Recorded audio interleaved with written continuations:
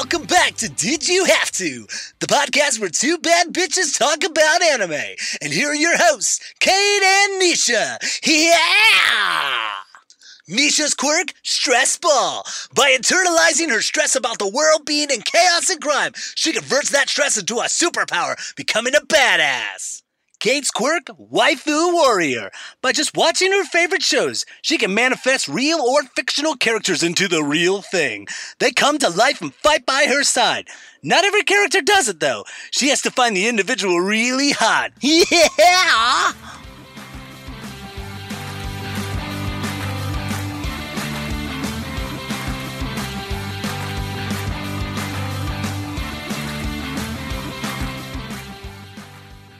Hey everyone, I'm Kate. And I'm Nisha. And today we are going to be going back to our roots and reviewing the JoJo's Bizarre Adventure Diamond Unbreakable Chapter 1 live action movie from Viz Media. And we're doing that with the help of a special guest, Sinya. Hi, my name's Sinya, and I love JoJo, and I'm very excited to be here. We are excited for you to be here because, again, I know very little about JoJo. Kate, you've binged more than I have, but I still don't know what's going on. True. So yeah, you are the JoJo expert. Yeah, I've seen all the seasons, and I've read all of part 1. I've read a decent chunk of part 2. I have read most of part 4. I haven't touched part 3 because hardcovers are expensive, but I'm getting around to it. That is one of the things. Mangas are an expensive hobby. Yes, they are. But yeah, so we're gonna do our segment before we get into a review today in Weeb. And I want to open it to Sinya first since she's our guest. So what are you reading in the world of Weeb or watching? What's keeping you weeby?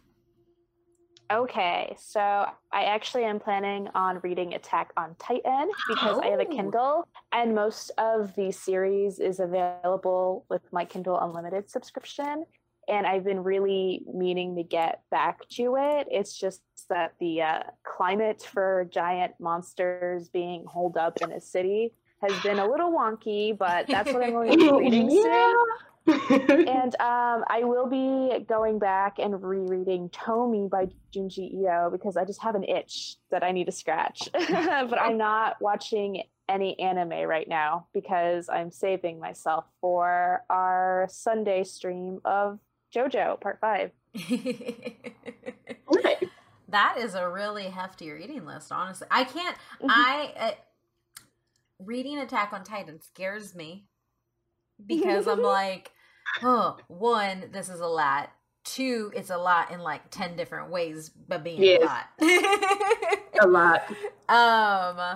So I'm currently reading, I'm reviewing a whole bunch of stuff this month, so I've read all those, but the ones that I'm reading for fun are Happy Marriage from Maki and Joji. I had read the first 20 chapters of it, and then I had stopped, and it's one of my favorite joseis out there. It's like typical standard josei, like the girl was working, the guy is the president of a company, they meet, he tells her not to work there, and she becomes a secretary, boss employee stuff, rich guy, poor girl. But it's really fun, it's really warm. And then in anime, I watched all of season 2 of High Score Girl, and I really, really, really recommend High Score Girl. It's essentially a love letter to 90s arcades and to like the connections that you form in them. It's it's romancy while also giving like a really detailed history of fighting games. In the arcade world. The animation takes a little bit to get used to. It's a hybrid of using 2D and 3D, but it's really fun. If you're a gamer, you'll like it. If you just like cute things, you'll like it. But I think it really nails humor on the head too. Nice. What about you? For me, so I've been reading a lot of Demon Slayer. just because that's a manga review I'll have out for the website soon, but also because I've been meaning to just like catch up and do a deep dive. So I figured, ooh, this is a perfect opportunity for me to like pick up where I left off. And I forget that in Demon Slayer, you should never get attached to anybody at all because death is everywhere. And I just read a chapter. I'm like, why did he die? Why did this have to happen? And I'm just kind of like frustrated at myself. I'm like, you knew this was going to happen. Like, I've been warned by people just not to get close to people, but I'm just like, damn it. So and it's just so good. Like, if y'all haven't, for people who haven't like watched Demon Slayer anime or like read the manga, I recommend both of them because like reading the manga made me go back and start over watching the anime. So just Demon Slayer is what I am recommending for today in Weeb. I need to get on Demon Slayer like real bad. Real bad. I've actually keep getting people asking me if I'm gonna read it or watch it, and I'm kind of scared to fall into another rabbit hole, I guess. Yep. I mean, I feel like that's a conversation. I mean, I don't know if it's worthy of being an episode, but maybe that's just a conversation we have to have one day about entertainment and like as an anime fan, and like we have to pick and choose our fandoms sometimes. Yeah. Like I don't have time to like invest in this. Like, for example, Final Fantasy. It sounds like it would be my jam, but you know what I haven't done? Played a single game since the demo that Pizza Hut gave me. And it's because like I was broke. I was a poor child. I couldn't buy a game. I lived off of those demos from Pizza Hut. Didn't we all? The Tony Hawk game, the only level you could play in the warehouse. The best soundtrack. But like anyway, it's just like I think it's a thing as anime fans that like we have to pick and choose like our shows and our fandoms to dive into because we know it's a slippery slope of getting sucked in. But hence why I'm not that invested in JoJo. I watched the first episodes of lots of animes. Like, I've watched the first episode of Demon Slayer, and I was like, okay, neat. And then I've never watched, like, the rest of it at all, ever again. And I do that with a bunch of stuff. Yeah, it's intense. And a lot of it is, like, there's so much, what's the word? Anime universes are so expansive that it just, like, seems, like, scary sometimes. Right. To, like, get into it. 100%. Yeah. I mean, and I think like pivoting to our conversation on JoJo, that's how I felt with JoJo's Bizarre Adventure. Like, one, I was never a huge fan of the animation really, but it was knowing that JoJo has been going on for so freaking long. Mm-hmm. And since the 80s. And like really? Not understanding any of it. So like if you had to kind of explain JoJo, like I guess a JoJo's history or universe, how would you do that, Sinya, as the JoJo queen? Oh, okay. In its plainest form, JoJo is about a family, the namesake being the Joestars, having to deal with like supernatural evils that have plagued their bloodline, essentially. Okay. That's a good summary, because I would have never guessed that. How many generations does it cover? Like, is the new is the JoJo's Bizarre Adventure that is currently going on new and different from what happened in the, like, I remember there was like a really old anime? Oh yeah, the OVAs. Yeah, those were like testing the waters, and I don't think they really picked up very well. Okay. And then David Productions got the rights to do an anime, and then it just really started to form. And with each season or each part, because like JoJo's divided into like part 1, part 2, part 3, it keeps gaining popularity, and it's finally like starting to take root. But it's like a giant thing in Japan, and it's only just getting popular by like part 3, and then around part 4 and part 5, it really became this very giant phenomenon here in like Western culture. And even then, JoJo is still one of those animes that's like everyone knows about it, but there are so many people that's just like, I haven't watched it yet, maybe I'll get around to it, I don't know, it seems weird, I don't know, I'm scared of it. So yeah, it's got a really interesting fandom. I will say, because it even has its own TikTok now, right? Oh, does it? I don't know. No. So TikTok challenge thing, that JoJo pose thing. Oh yeah. Yeah. Because Araki is a giant fan of like Greek art and fashion. So a lot of characters, there will be splash pages of them doing poses that are reminiscent of like Vogue fashion covers or just marble statues and stuff like that. That's just a really cool dynamic to have in your anime and in manga. Oh yeah. It's so innovative and it's so different, and I think that's why it's so scary to people, because they don't know what to do with it, because it seems obnoxious at the same time as it is cool. That's a really good explanation. I think you're right. I mean, I think that caught why it took me so long to watch it, because I think you're right. It was just like, I didn't know what to do with it. Same.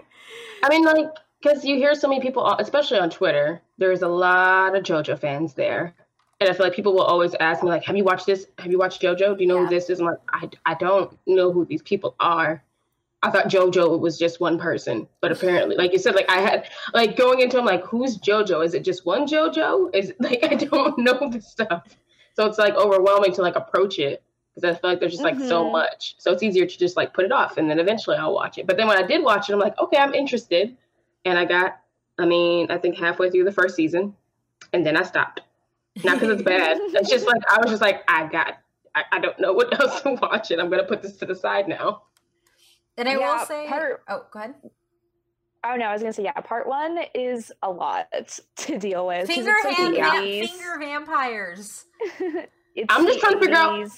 Yes, I'm trying to figure out what the hell is going on with the vampire mask thing, and Dio was annoying. Yeah, Dio's the worst. Yeah. I will say though, one of the reasons that I started watching JoJo was, one, because I knew we had to do this live action, because it's one of the most recent live actions, and it was accessible in the West because it was put out by the amazing Viz Media, which if you don't know, they pretty much do all of the main titles in English for us to consume. Main titles being the main anime titles, the current ones that are big. And because of also just watching Sinya's love for it, honestly, like your love for JoJo was like infectious, and I was like, for somebody to be this in love with a thing, I need to see what it's about. That makes me so happy. Right. But this is where we go into JoJo's Bizarre Adventure, Diamond is Unbreakable, Chapter 1, which we will just talk about as JoJo's Bizarre Adventure, or that movie we watched from this point on, because that's a long-ass title. Oh, yeah. I'm going to say JoJo. JoJo. And this one is directed by a guy who we've now reviewed 2 other movies for, Takeshi Miike. Really? Yeah, so the guy who... Why am I not surprised? Right? You can't be surprised. This is totally up his alley. If this is your first time listening, or you haven't listened to those episodes, the other movies that we've done on the podcast from him were Ace Attorney and Yakuza Rising, which was our should have been an anime movie. Oh wait, Yakuza Apocalypse. Oh, Yakuza Apocalypse? Okay, Yakuza Apocalypse. There we go.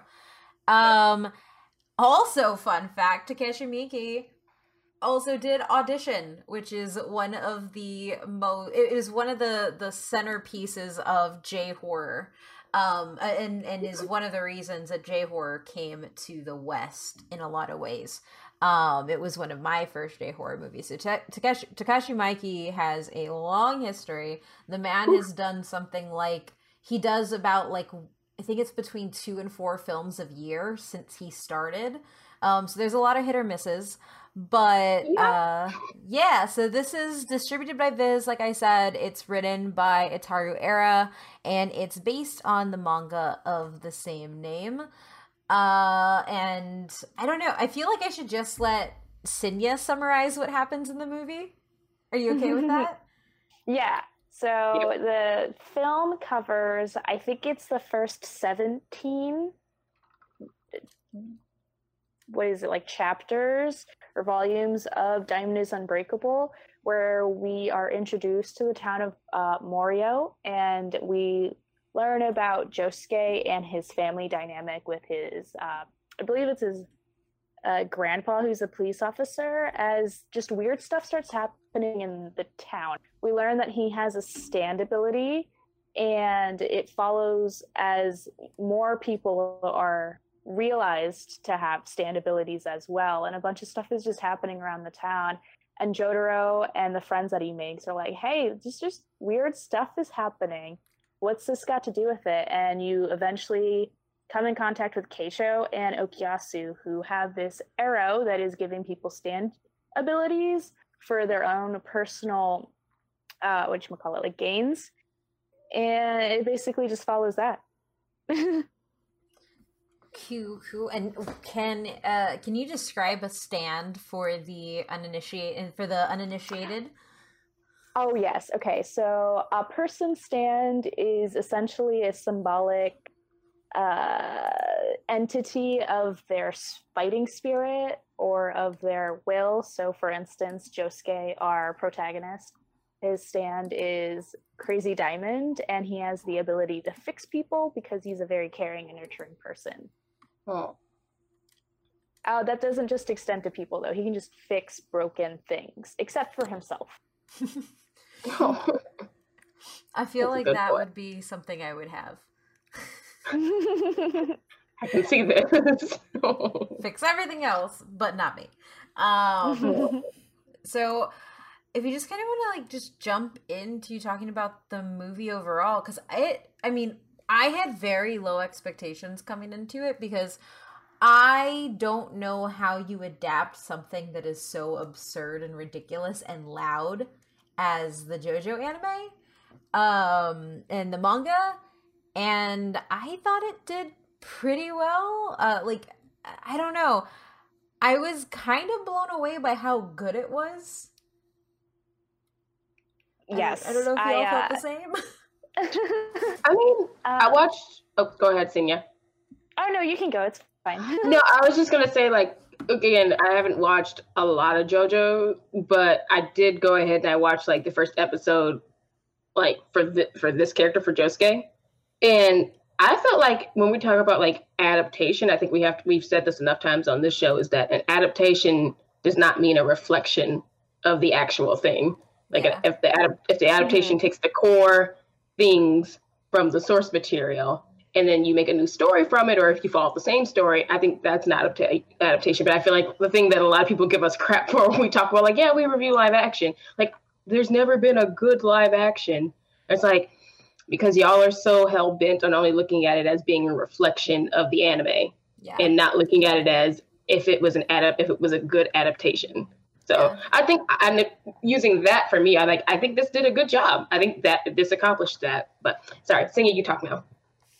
I'm not really sure what expectations I had for it, because I love Part 4 so much. And I love Josuke and Okuyasu and Koichi and Jotaro, that I don't know what I was expecting, but I was so pleasantly blown away about how, good it was. It really captured the balance between absurd and funny and serious and dark when it needed to, while still indulging in the of JoJo. It never pretended that it wasn't JoJo, and I think that's what's so important, because like I said, and like Kate said, it's hard to envision a live action for JoJo, because it's colorful, it's bright, it's loud, it has so many supernatural elements that I wasn't sure if CGI would be able to capture it. If it did, if it would be rendered well enough to keep you in the movie and not just be oh, ew.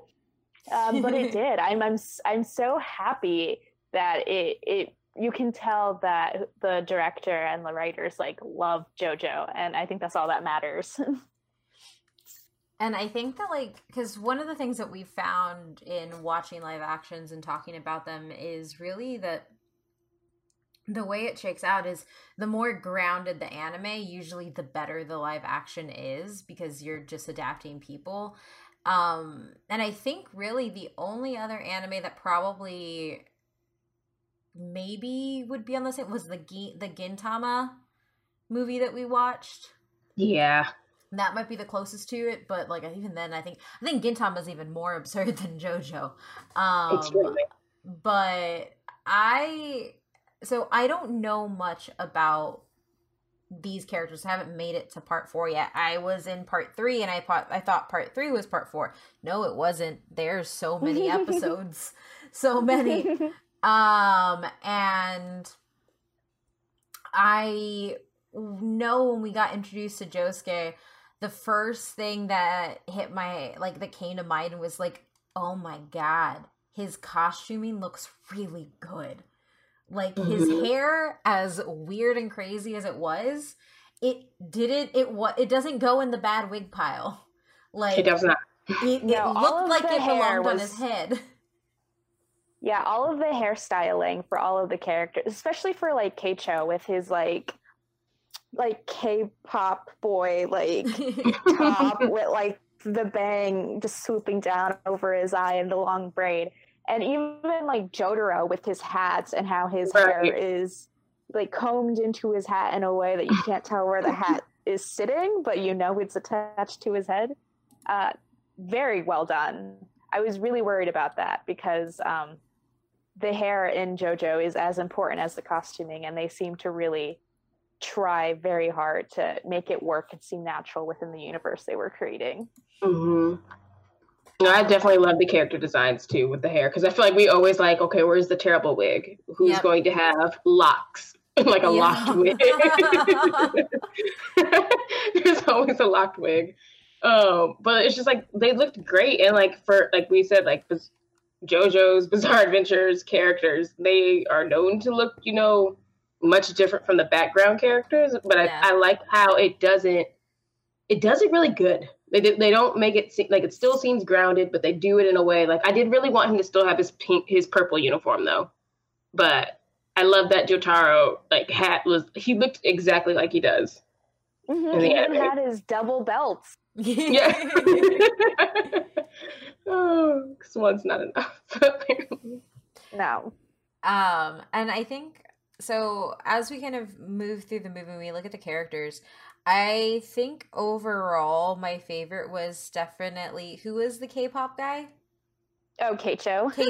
Keicho is my favorite, mainly because his big flowy pants and his K-pop hair reminded me of Taemin, who is a part of the K-pop boy band SHINee, but has a amazing career just by himself. And if you know who Taemin is, if you don't know who it is, look up the picture of the live-action Keicho next to Taemin, and you will see what I'm talking about. I hope. If not, I just have Taemin on the brain. But I think one of the astonishing things for me was how it felt natural, even when you had these characters with really weird hair next, like in a house with completely normal people. Like there was that element of like all of the main characters, like Okuyasu, Keicho, Jotaro, and Josuke, like they're existing and they look different from everyone around them, but yet they're still existing in the world. And it was like a layer to what it was doing visually, because it's kind of like, oh, if there's a crazy ass looking person, everybody's gonna look at them funny, but everybody just like acted like they were normal people, which I don't know why that struck me as one of my favorite things about the movie. But I don't know. I don't know why that hit me the way it did. It's just like anime, because that's what they do in anime. I think that's what I liked about it too. It's just like, for example, like Dragon Ball Z, very rarely do people comment like, that man can fly. It's just like everyone's okay with him being able to fly. Yep. Or like that dog can talk, and everyone's just like, nope, that's normal. This is completely normal for there to be a talking dog here who's anthropomorphic and everything. But I think that's why I enjoyed that too. It was refreshing for it to not like them to stick out, and for the other characters to just be, this is normal. Yeah. So like when we look at some of the changes from the source material to the live action, Senya, as a fan of JoJo and as somebody who has read this arc, what was it like for you seeing it? Like how big were the differences so far from adaptation to source? Or those changes? For the most part, there weren't super big changes, and I'm surprised they kept as much as they did in. The only real big difference the live action took is with its introduction of the next arc, which is the like small town murder mystery, because overall that is what Diamond is Unbreakable is about. It's so as you start to learn about stand users in the town, you also start to realize that like people are going, like girls are dying and are going missing, but that's not something that's explored until after you get your, you know, your central characters established and you like figure out like stand users in this part. So seeing the aspects of that, especially at the ending, where obviously they're trying to get people excited to see a sequel and then see a, you know, a live action.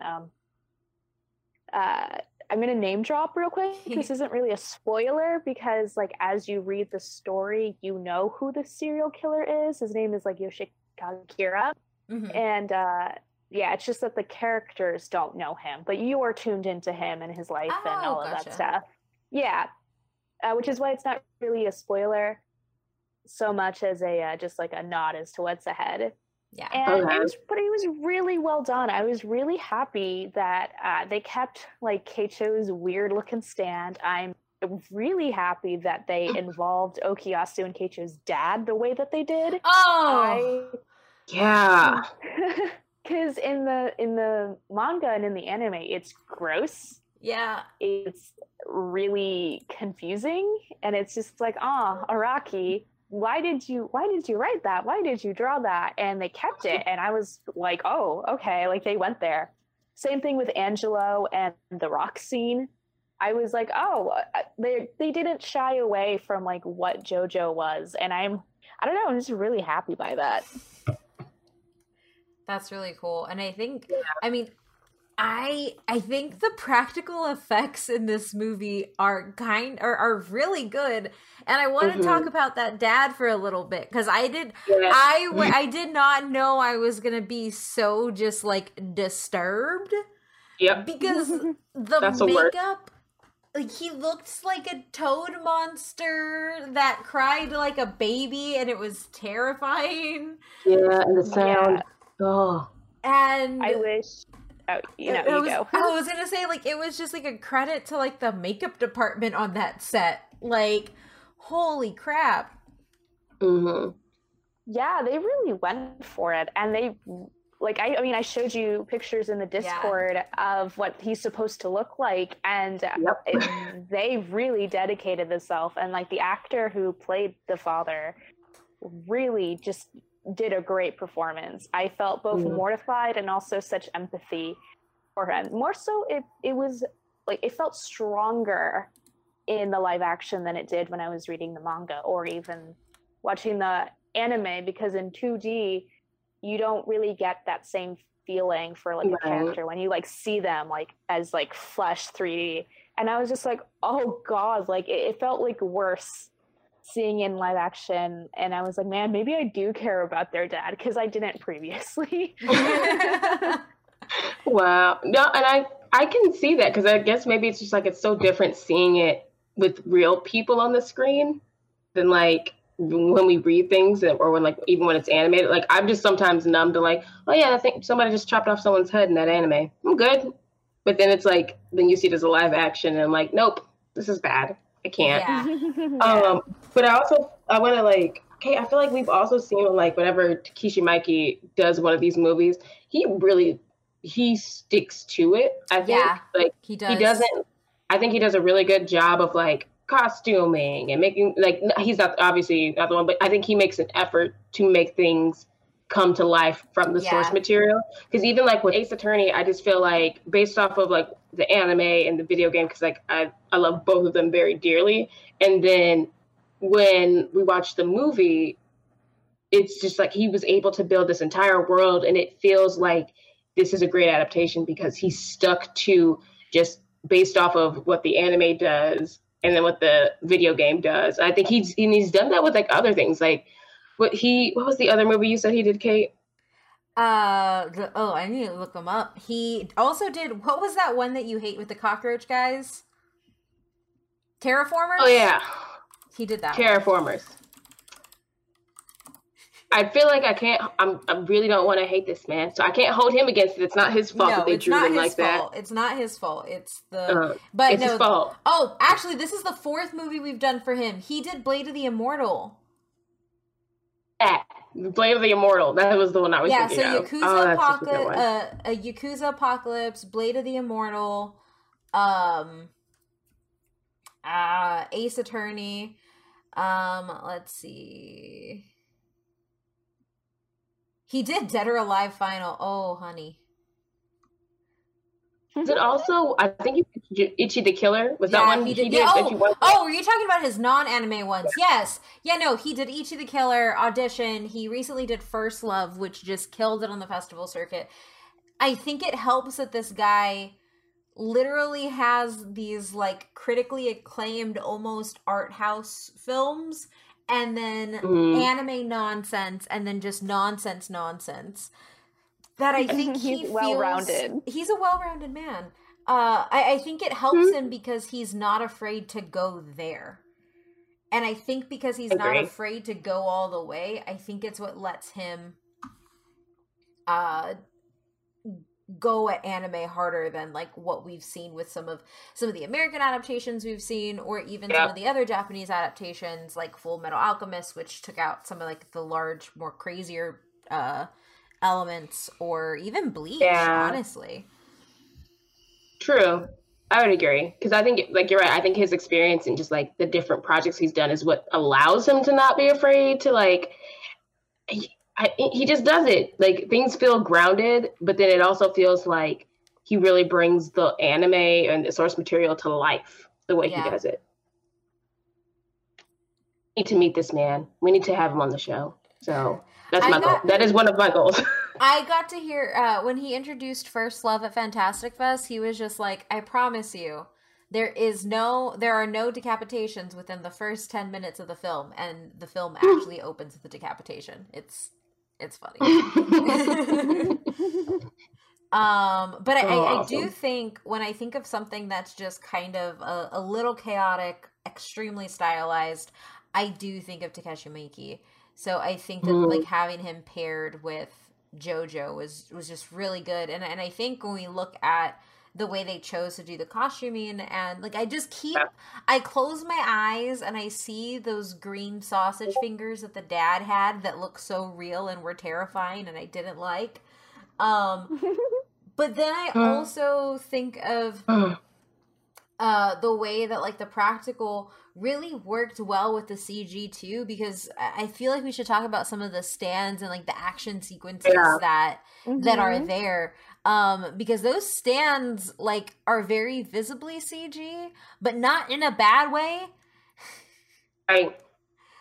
I thought they were handled really well. Like the colors, I mean, and Sydney, you know more of it, but when I've seen stills from Part 4, the stands looked fairly similar to what was on the screen. Yeah, I was very impressed, especially by 2 instances. So Josuke's stand, Crazy Diamond, is the same exact color scheme that you see in the anime.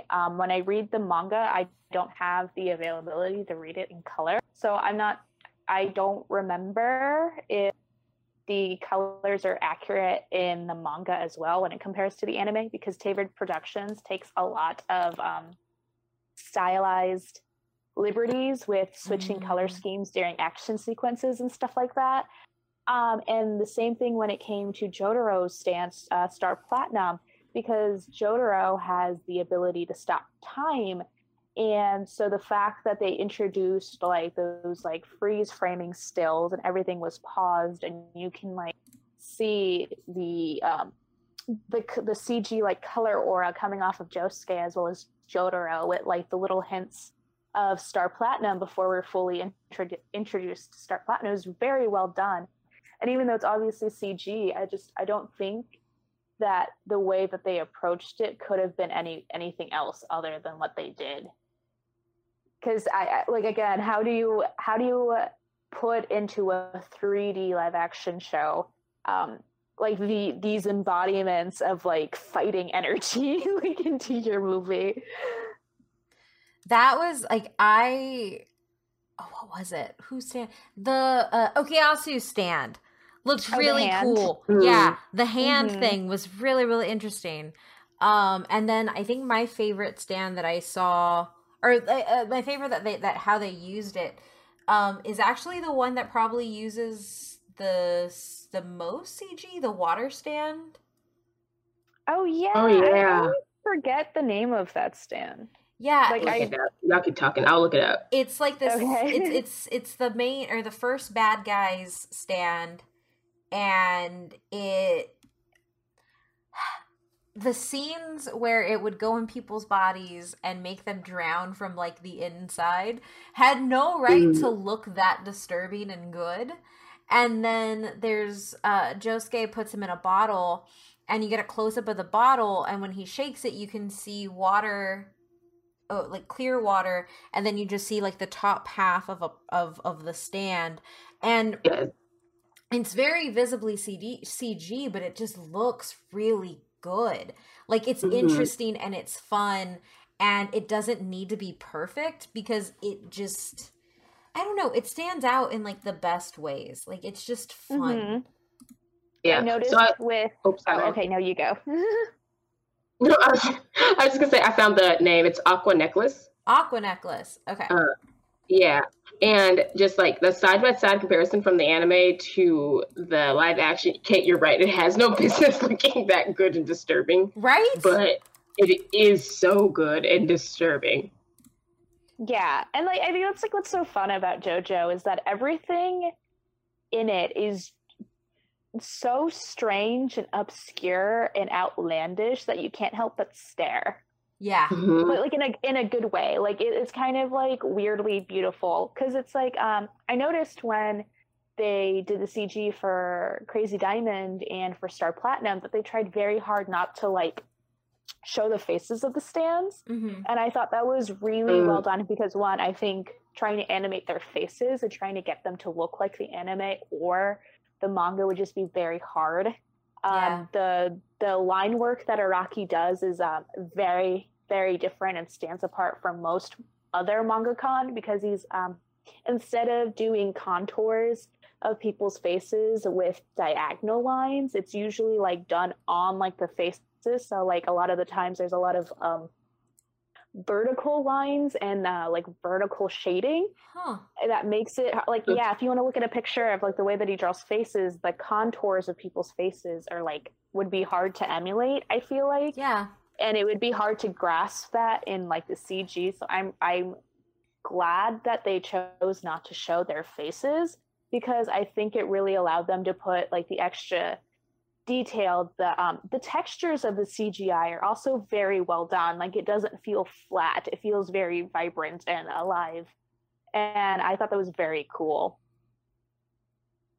Yeah, when I think about it, I think the other thing that I really liked about it, specifically on Aqua Necklace's design was, I think, so I looked up a picture in the anime and he has like these eyes all over his body.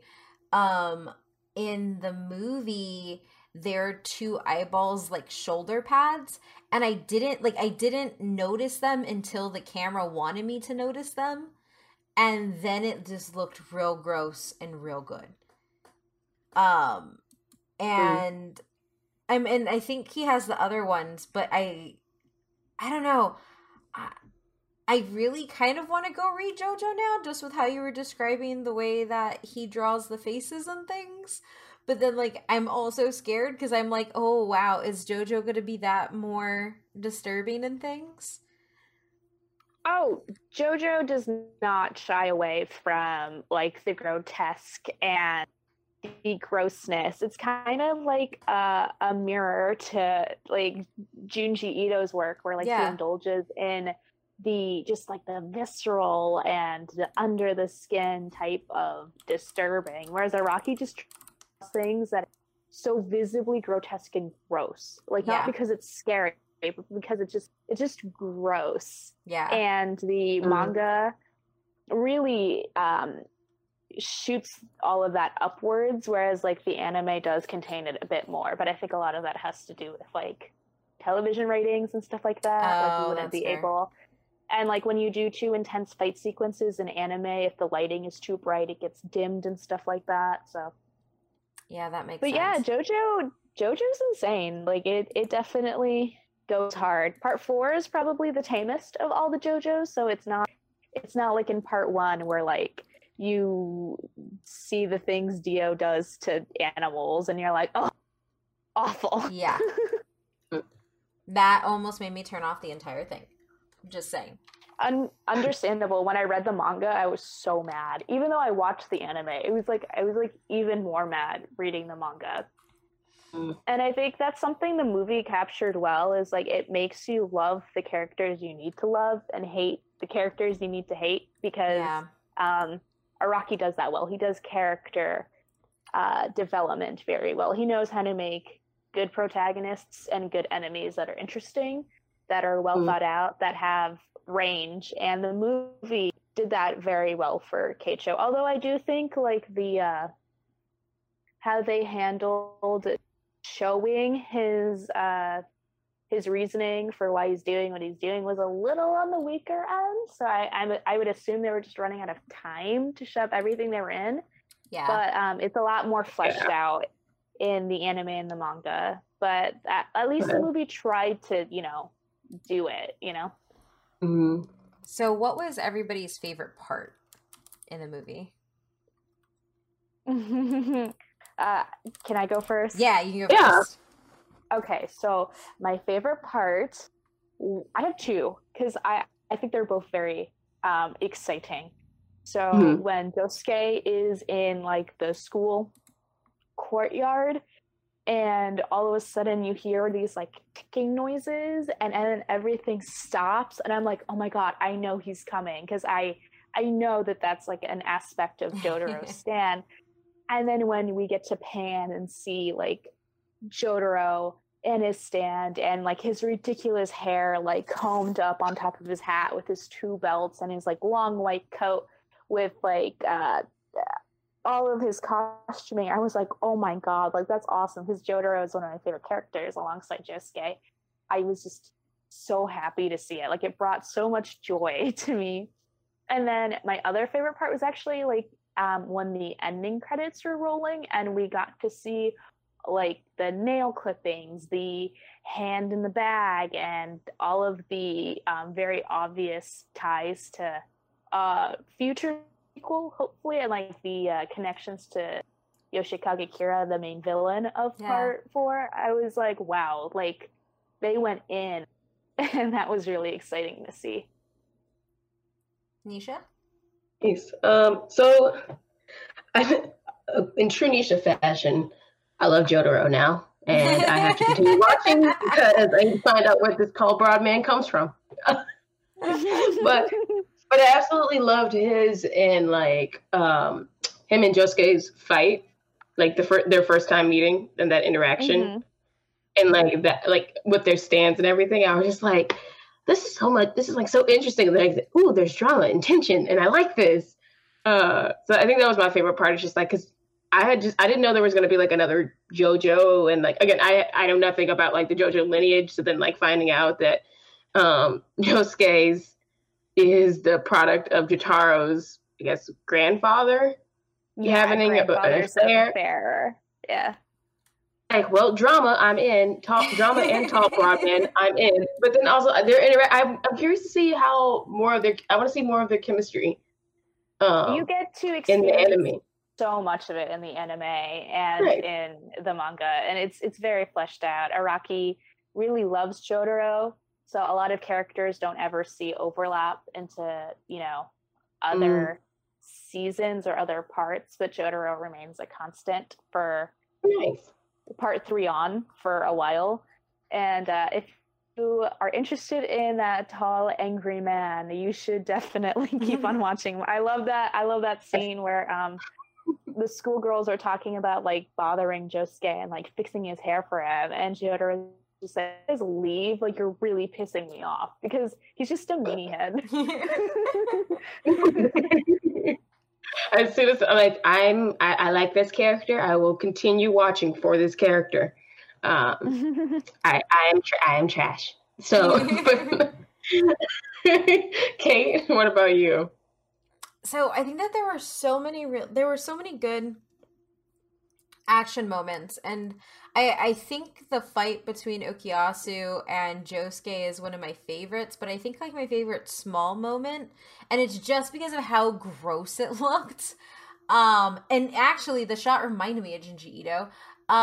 It is when Josuke is trying to save Okuyasu, who's getting shot by all of these shots from Keicho's stand, and he puts his hand out and it gets filled with holes. Yeah. Mm-hmm. And it looks disgusting and awful, and I'm just like, oh my god, whoa. And then that's also replicated in Okuyasu's face.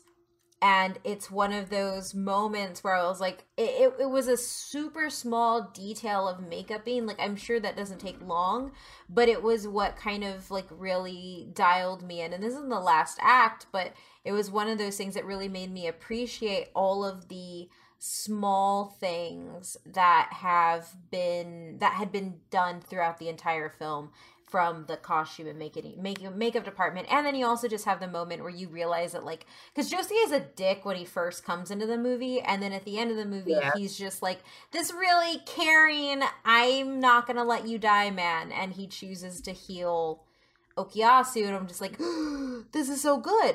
So that for me was probably my favorite moment from a makeup perspective, but also from like a character perspective, with Josuke literally saving the guy who was just trying to kill him and whose brother is still trying to kill him. Yeah, he don't think, he feel. Is there anything else, Nisha? Do you think we missed anything? Let's see. No, I think that's kind of it. We kind of touched on like characters, the story design, the art. I am curious to think, like, has I guess again, you're the JoJo expert here. Has there been any news about a sequel coming out? Because I want to see it. I really want to see more of it after this. So I actually looked into it after we watched the movie. Because I was like, oh, it's been 2 years, like, since the movie came out in Japan, and it just released here, you know, like, from Viz through their Western platforms, so, like, people can buy it and people can, like, stream it.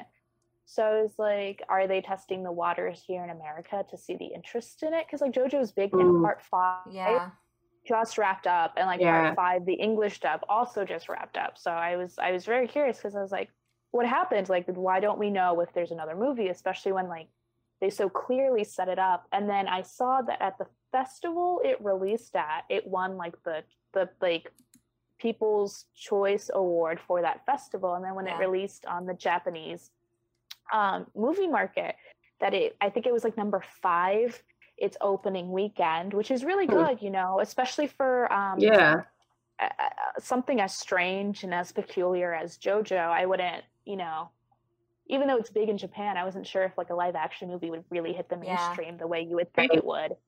But then its second opening week, it went to 11, and it like the Wikipedia page just says it left like the rooms for a sequel, like in a very shaky spot.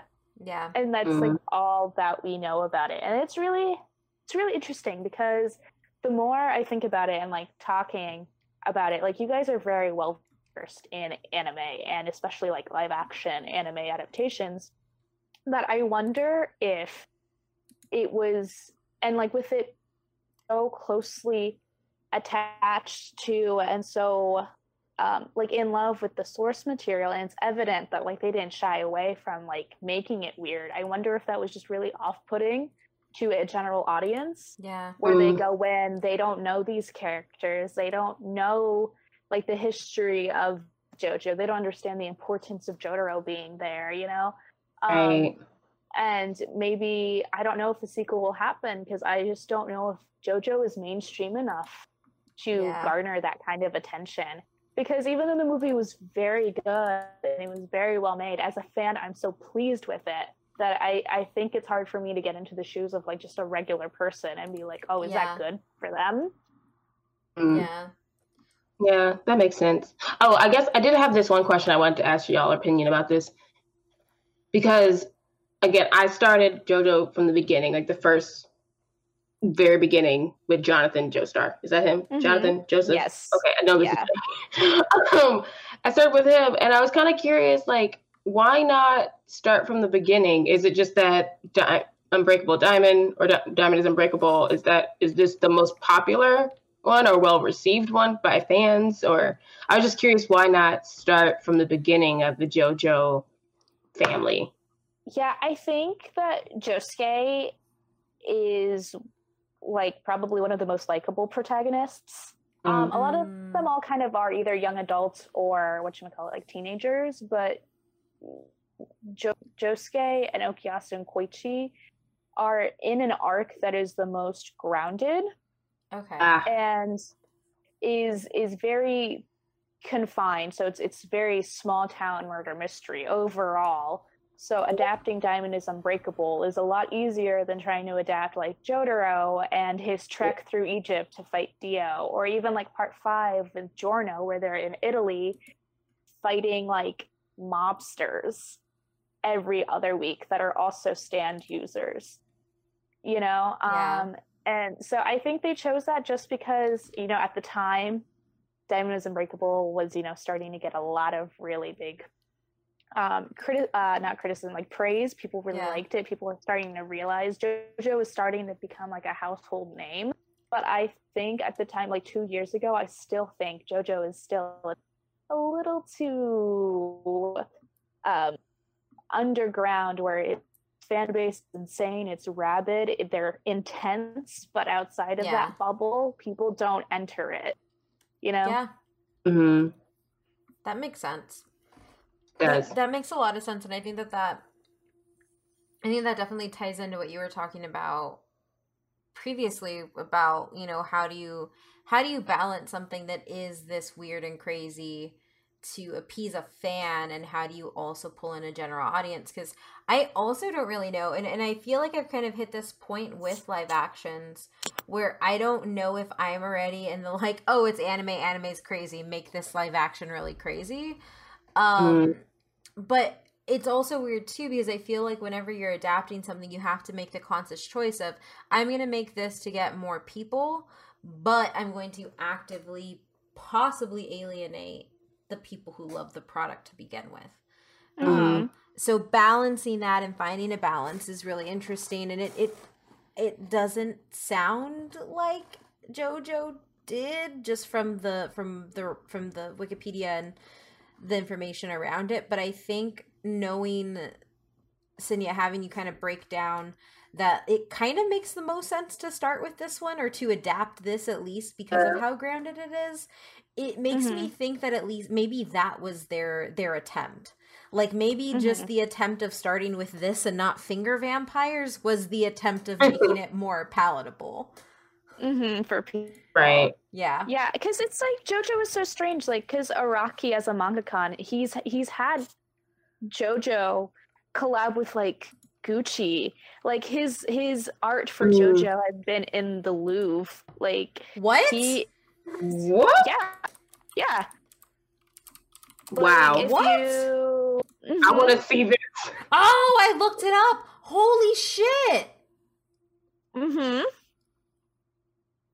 It's a really JoJo remains in a anomaly, where it's like it's so big and at the same time it's not, and it's because it's like big with the people it resonates with or who love it and its absurdity, but to a general audience it's like, how do I explain this high fashion stylized, insane, weird, action-packed, but also intensely characterized thing to the masses.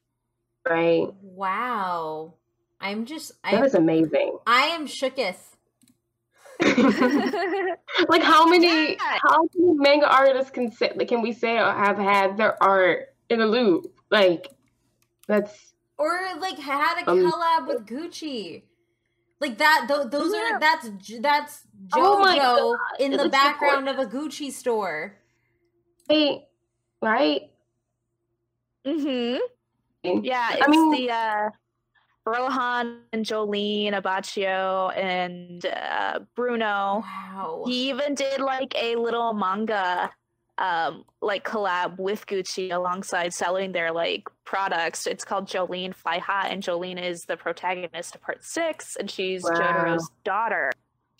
Yeah, that's what I mean is like when especially when it comes to talking to this movie, it's so strange that a sequel hasn't been announced when like JoJo is obviously it's big, but it's just big with the people who like it. It's a weird sphere to exist in, and I always feel so I don't know it's not like sad. I always feel this like sense of like, you guys like people would love JoJo if they just tried. You know what I mean? Because there's so much to it.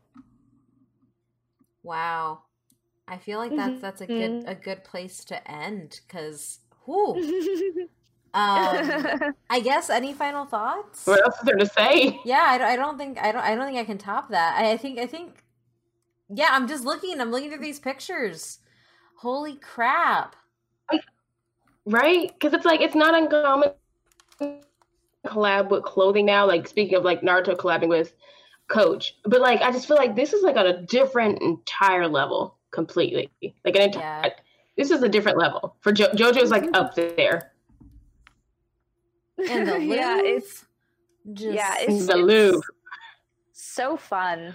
Damn. So fun. But it's also funny because it's like JoJo, I guess when we talk about like why didn't they start at part 1, why did they start at part 5, is because like the expression of style of more fashion, like less shonen type of body structures with your protagonists is so evident the most and clearly in part 4. It's like Josuke doesn't like, I mean, yeah, he's beefy, but he's not like Jonathan or Joseph. They're not big, brooding, tall men. Like they're just high schoolers, you know? Yeah.